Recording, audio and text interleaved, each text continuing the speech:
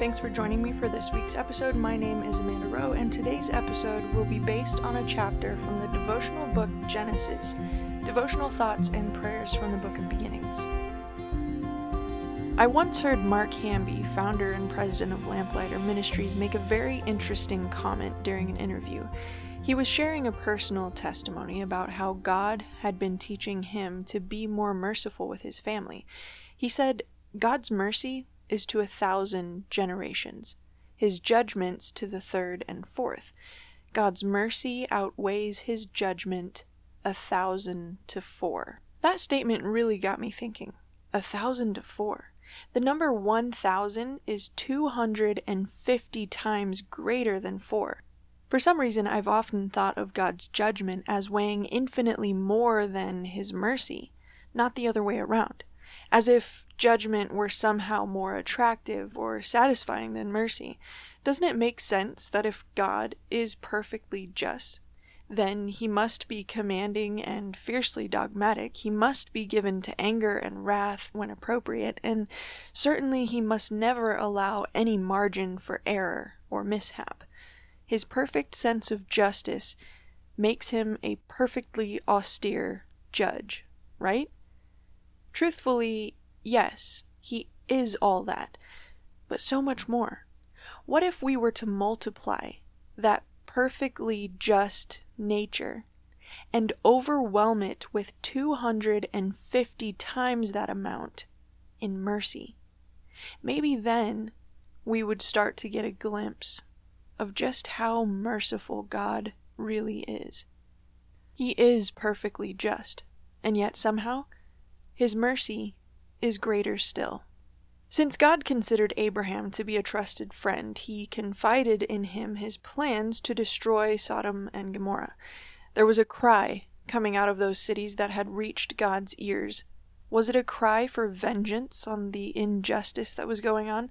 The sin in those cities was rampant. The prophet Ezekiel further clarifies the sin of Sodom in Ezekiel 16:49. Behold, he says, this was the iniquity of thy sister Sodom, pride, fullness of bread, and abundance of idleness. Neither did she strengthen the hand of the poor and needy. The people of Sodom were arrogant, lazy, inhospitable, and had committed abominations before God. Ezekiel 16:47-49. We should also note that when Ezekiel said this, he was talking to the people of Israel, whom he refers to as the sister of Sodom, hundreds of years later, warning them about the destruction that was headed their way because they had become even more corrupted than Sodom. Ezekiel 16:47 and verse 52. The people of Sodom and Gomorrah were violently lustful. In fact, the men of the city were so overtaken by perversion and lust that when God's 2 angels arrived in town one evening, the whole city rushed to Lot's door, hoping to get God's messengers. These people, even the youngest among them, were entirely given to wickedness.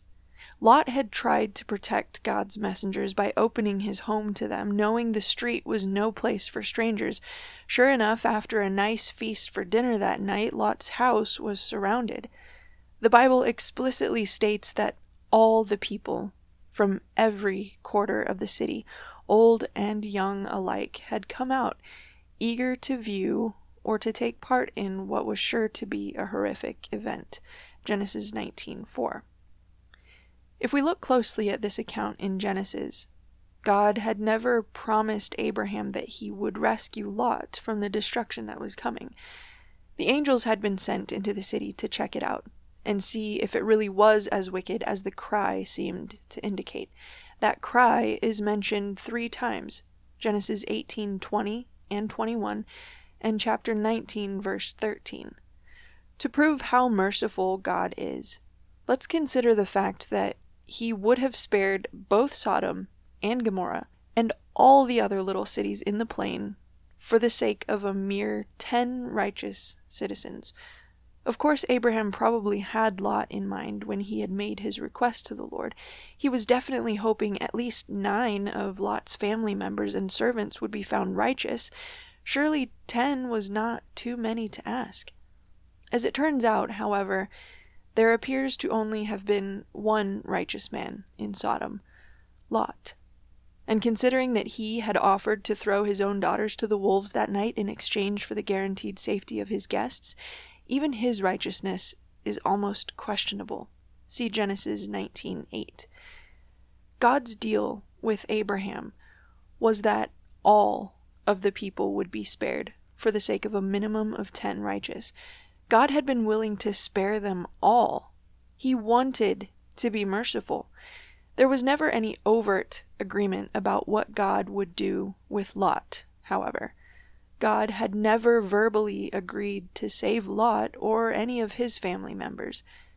But because of his friend Abraham, he decided to make an effort to save them anyway. The in-laws that didn't want to leave, the wife that turned to look back, and the daughters that would later commit incest with their own father. God attempted to save all of these people from mass destruction simply because Abraham had asked him to consider it.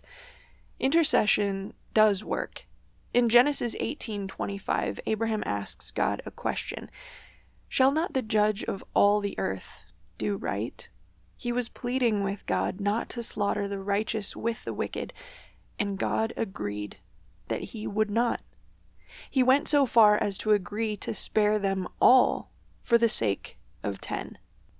I'm convinced that God is more often than not willing to allow his mercy to exceed the punishment that justice rightly calls for. But I'm also glad that he is just, and that he doesn't allow wickedness to reign forever unchecked. Lord, sometimes I think we view stories like this with a skewed perception of your impeccable character. We see only the wrath and destruction and forget what that vengeance was for. We have asked ourselves at times, what about the innocent people in those cities? Surely there must have been some. What about the children? But then, if you in your sovereign goodness chose death for them at that time, who's to say it wasn't mercy? You did look for innocent people, and there weren't any. Could it be that your judgment was merely a matter of putting an end to the ongoing destruction that the people were already bringing upon themselves? We have missed so much of your incredible mercy in stories like this one, Lord. You even spared the city of Zoar simply because Lot had requested to be allowed to live there instead of in the mountains like the angels had begged him to do. You spared an entire city for Lot at the last minute, even after putting up with all of his other delays. He was so reluctant to leave. And then Lot changed his mind and still ended up in the mountains anyway, even after you spared Zoar for him. It makes my head spin, Lord, that you can afford to be so gracious with such undeserving people. Sometimes we can reflect the same sinfulness, Lord, the pride, the greed, the idleness, and the selfish inhospitality of Sodom and Gomorrah, the hypocritical character of righteous Lot, who barely escaped destruction after immersing himself in a wicked culture. We too are sinners, Lord, but thank you for saving us from eternal destruction in hell, the eternal fire and brimstone that all sin deserves. Thank you for hating sin and the destruction it brings to the people you love. When Jesus took our punishment on the cross, God, you proved beyond doubt for all eternity that you are willing to do exactly what it takes for mercy to have the final say. You went all the way for us. You covered the incriminating distance between us, Lord. You sacrificed yourself for us. It is we who would sometimes rather face your justice than embrace your mercy.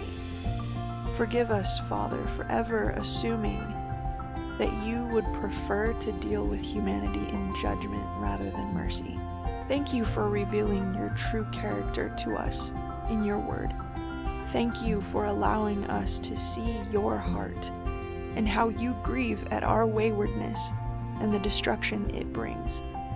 We praise you for your mercy today, Lord, in Jesus' name. Well, that's it for today. As always, thanks for listening. We'll see you next weekend for another devotional from the book of Genesis.